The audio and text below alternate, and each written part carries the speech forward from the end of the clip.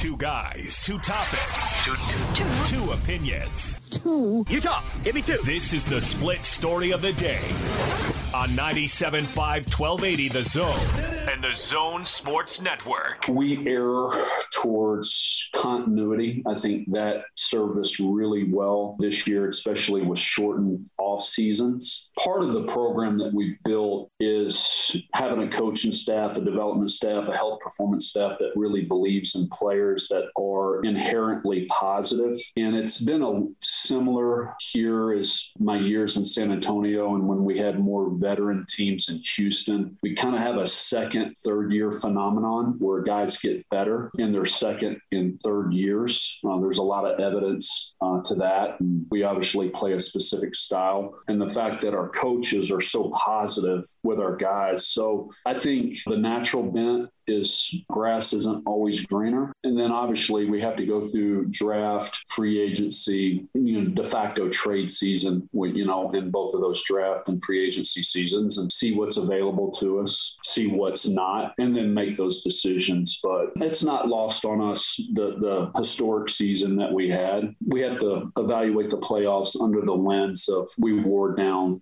physically. And so, I think we'll take a collective deep breath. Gordon, Dennis Lindsey is, adjusting his role within the Jazz. He steps down as his title of senior vice president of basketball operations, and he's going into more of an advisory role. Justin Zanuck will continue his role as general manager and take over the day-to-day operation of the Utah Jazz. We have some official statements we can get to. I thought Tony Jones has done a good job kind of doing his stuff and adding to the story at The Athletic. But let's start, Gordon, with your initial reaction to the news. Not really surprised. Not surprised, really. Dennis is still pretty young, and so from that standpoint, it's kind of surprising. But, he had sort of edged in that direction. He was still running things around here, but I think, let me say it this way, I think there was enough to and fro within the organization with new ownership and whatnot that may have helped loosen the screws on this a little bit. There's speculation about that there was some inner strife within the organization, and I believe there was. But those things can oftentimes be worked out. But I think the combination of things, along with some of the difficulties in leadership with the Jazz, led to this. That's my opinion.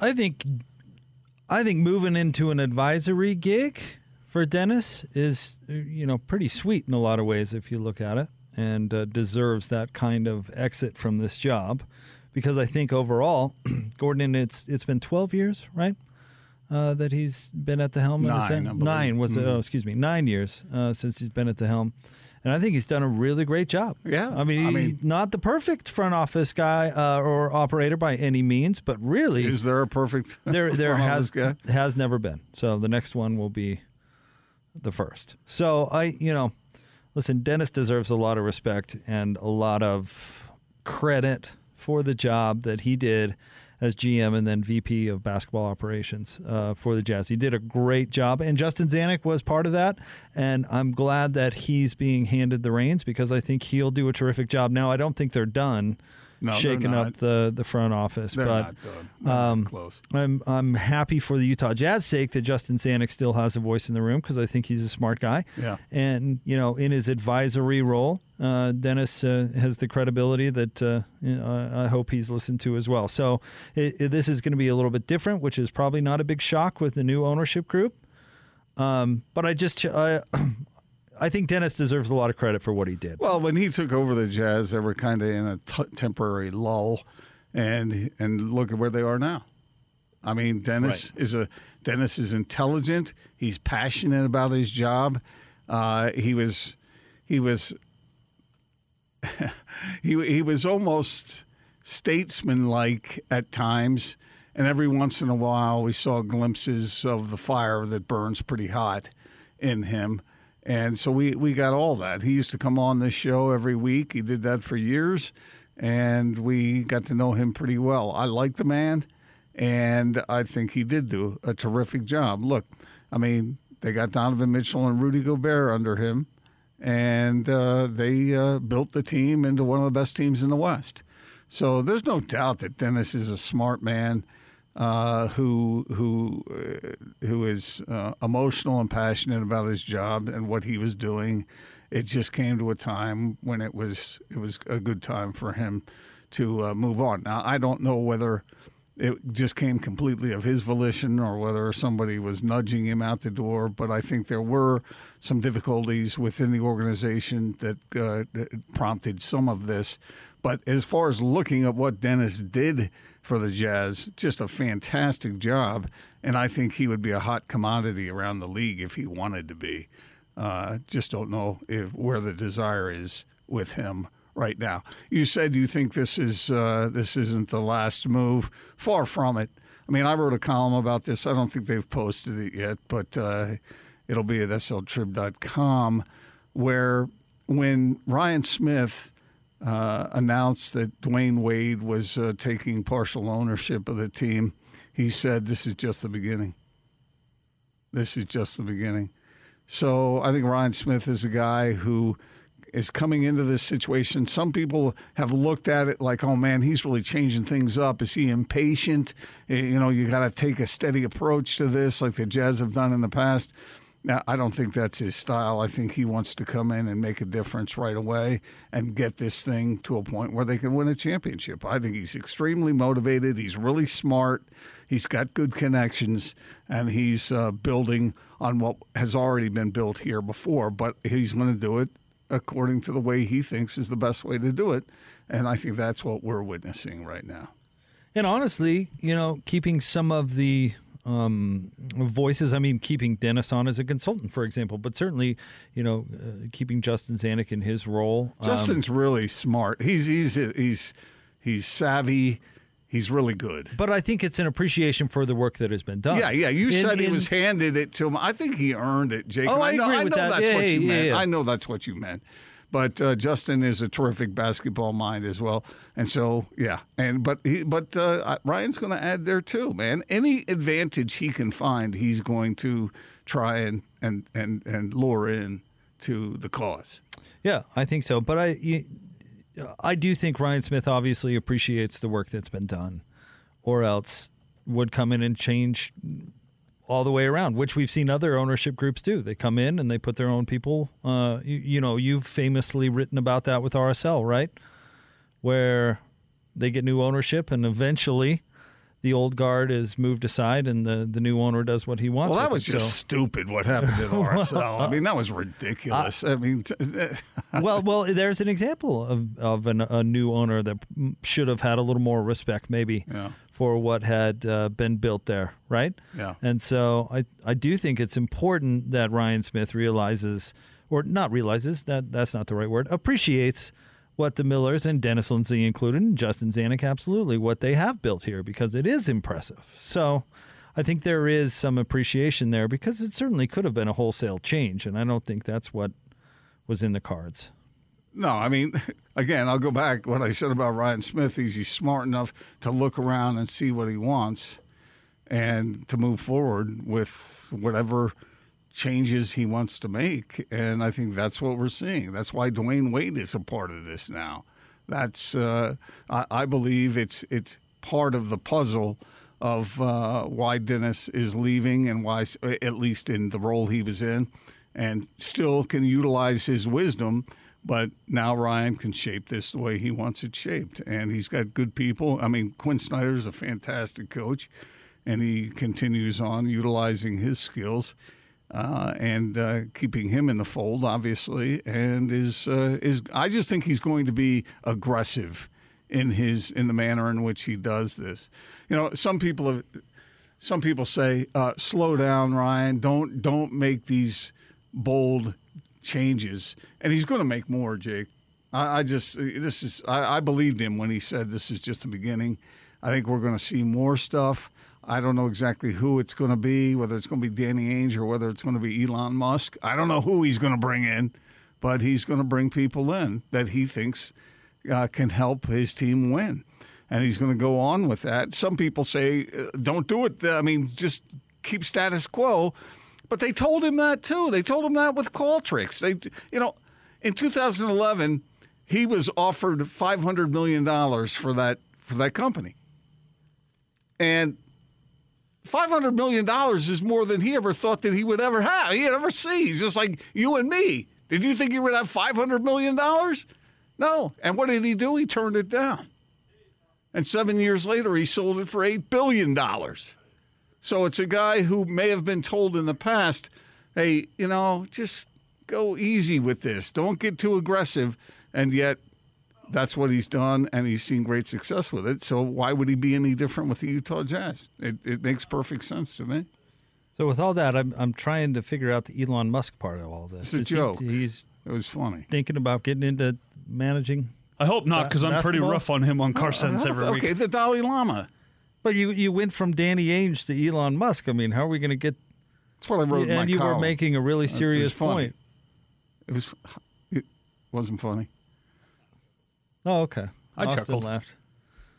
So he'll have Justin, leading the charge, and he'll have Wade, Dwayne Wade, sort of shepherding the thing alongside Quinn Snyder with advice from Dennis, and then more assistance from Danny Ainge. I don't know, Shane Battier. I mean, who? Bugs Bunny? Charles Schwab and Brooks Koepka. I mean, he played golf with them, or maybe The Geico Gecko? Morgan Freeman. I don't know. Somebody. Maybe somebody with some basketball experience. Start there. Why, the Pac-12 got someone without any college experience. True. That is true. That'd be going Twice. outside of the box. And didn't the Browns hire the nerd from the A's? Oh, yeah. The Jonah Hill. I can't remember his name. Billy no. Bean's underling. Oh yeah, okay, all right. And the Mavericks just turned the whole kingdom over to a gambler. To a sports gambler. That's true. Rasputin. Here, how could this go wrong? All right, Gordon, if the Jazz were to add more to the front office, which I believe both of us believe, Danny Ainge or Elon Musk. Takes over this puzzled look on his face, like Elon Musk. He's thinking of getting. Do the Jazz need electric cars? What do they need a rocket ship? But how? Let me ask you this: how quickly do they need to do it?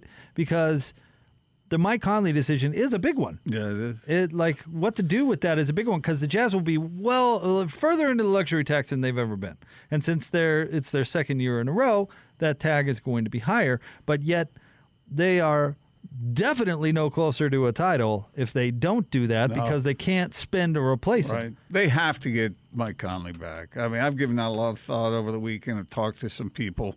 They have to get him back. Now, whether he wants to come back, I guess that's up to him to decide. But if they want another run at it, they have to get him back. And I wonder about the durability issues as well. I get that. But without him, they are in arrears of where they are now. And so, I still believe that if Mike had been healthy and if Donovan had been healthy, they would have given they might have beaten the Clippers. I think health was the biggest single factor in what was going on. We talked about the defensive presence on the perimeter, all that came into play, and the Clippers got really hot and all that, but they have to have Mike Conley back, in my opinion, and I think that's what they're going to do. They're going to make every effort to get him back. Again, I said this last week, but I don't think it's a controversial opinion to say if one of your all-stars doesn't play, that's part of the reason that you lost the series. And your other all-star is compromised. Right, and still played well, by the way, so maybe that's less of an excuse. But, the fact that if Rudy didn't play, would we? Well, of course we'd say that was a big factor in the series. Any of those three guys, and then on down the line, because it's still a team game. And, Kawhi getting hurt muddied the waters a little bit because he's one of the special players in the NBA, and maybe that takes a little bite out of the excuse. But if you want to look at it and say that the Jazz were missing one of their 3 best players, they're not going to be as good, that's not a hot take. That's a fact. So let me throw a potentially hot take out at you, and it might be absolutely ludicrous, but tell me if you think there might be some value to it. Is the fact that Kawhi Leonard got hurt and the Clippers absolutely went 5 out, did that actually hurt the Jazz potentially even more? Because the players that they replaced him with got super hot.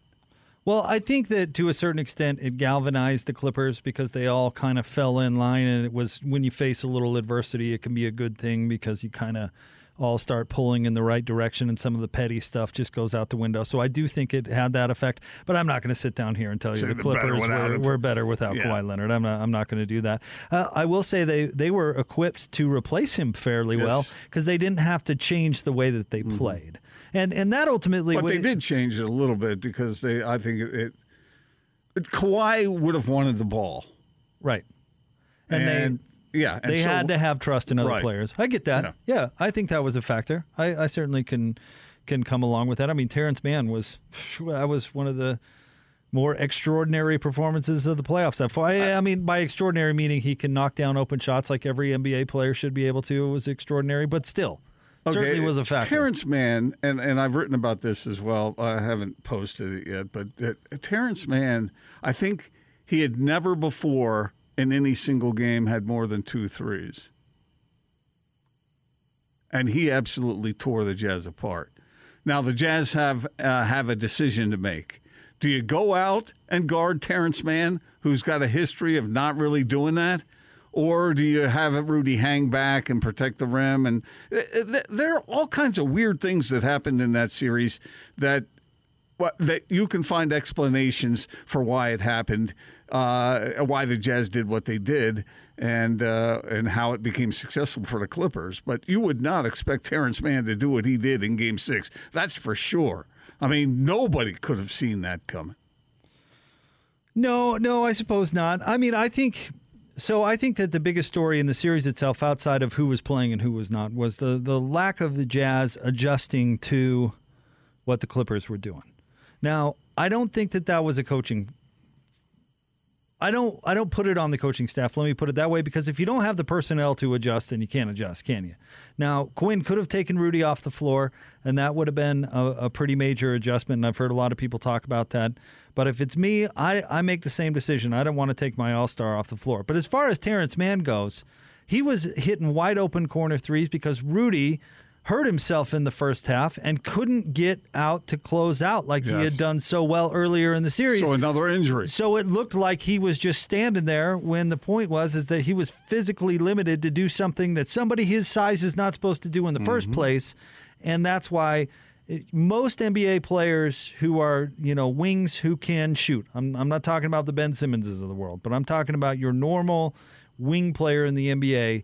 How many out of 10 in practice are they hitting wide open from the corner? Yeah.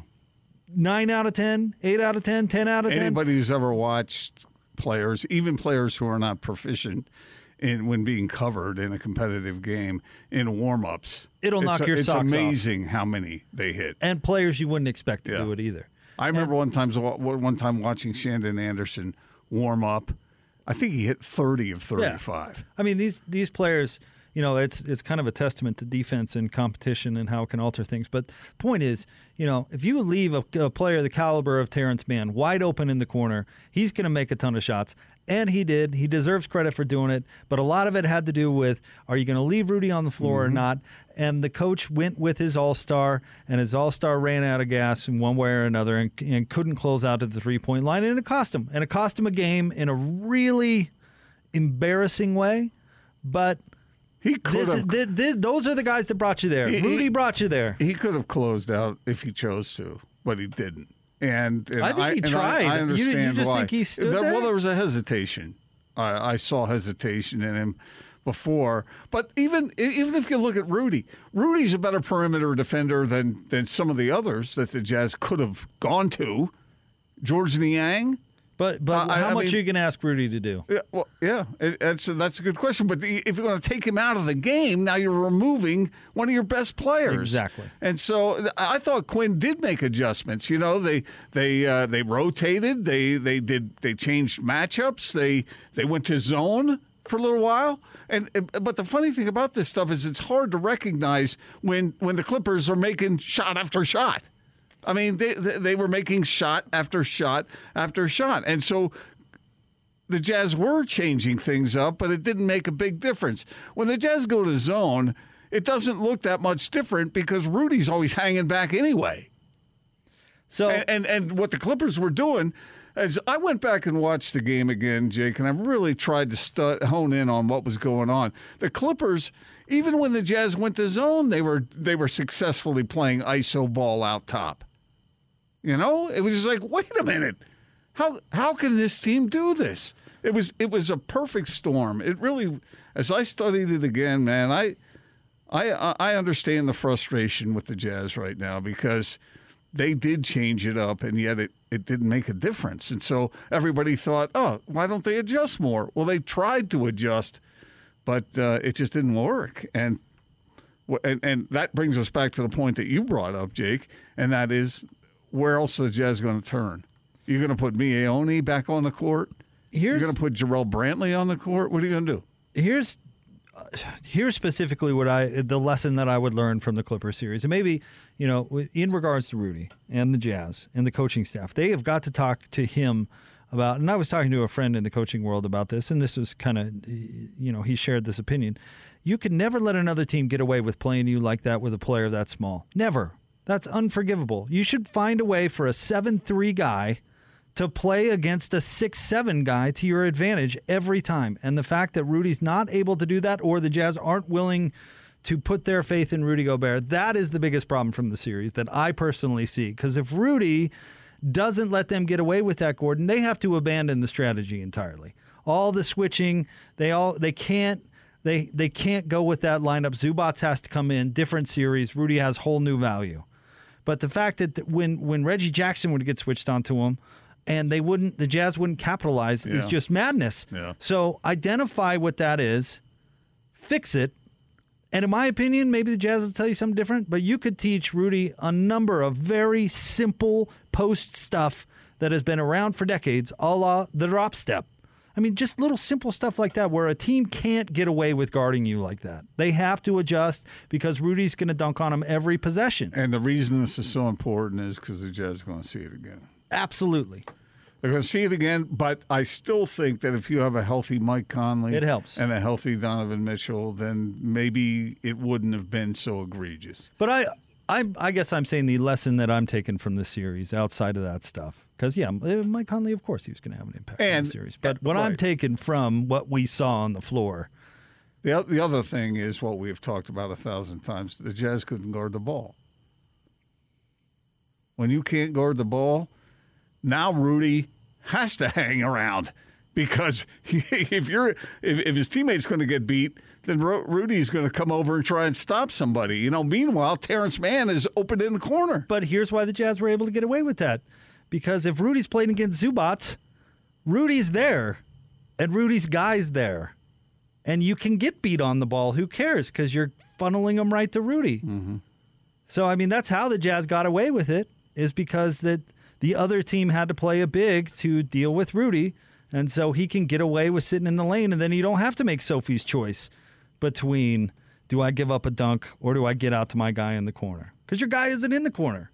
Because you've dunked on him so much on the other end of the floor that they had to put a big out there. Yeah, and along with the lines of what you were talking about, taking advantage of situation with Rudy Gobert in the game, look, when he's out there, usually it helps the Jazz with their spacing, because he has to be – someone has to stay with him, and so it helps with the spacing, and it helps with offensive rebounds, and so – there are things the Jazz can do to address what plagued them in this series, in their elimination. But foremost among them is they have to be healthy. They have to. And look, this thing with Rudy, it's going to come up. It's going to happen again. The Jazz might have a great season next year, But they're going to run into this problem somewhere along the way, and they're going to have to find an answer for it, and good health would help them. And you brought up the point that Rudy was dinged up in that game. I went back and I watched, like I said, I watched the game again, and I saw that fall, and on second view of the thing, I'm surprised he got up at all. That was a vicious fall. It really was. Coach, I hope I'm not making excuses here for the Jazz. They were dinged in a major way. That's the split story of the day, brought to you by our friends at Sound Sleep Medical. Do you snore at night, or are you currently using a CPAP machine to treat sleep apnea? Sound Sleep Medical can improve your life. Visit soundsleepmedical.com. More next on The Big Show, 97.5 and 1280 The Zone.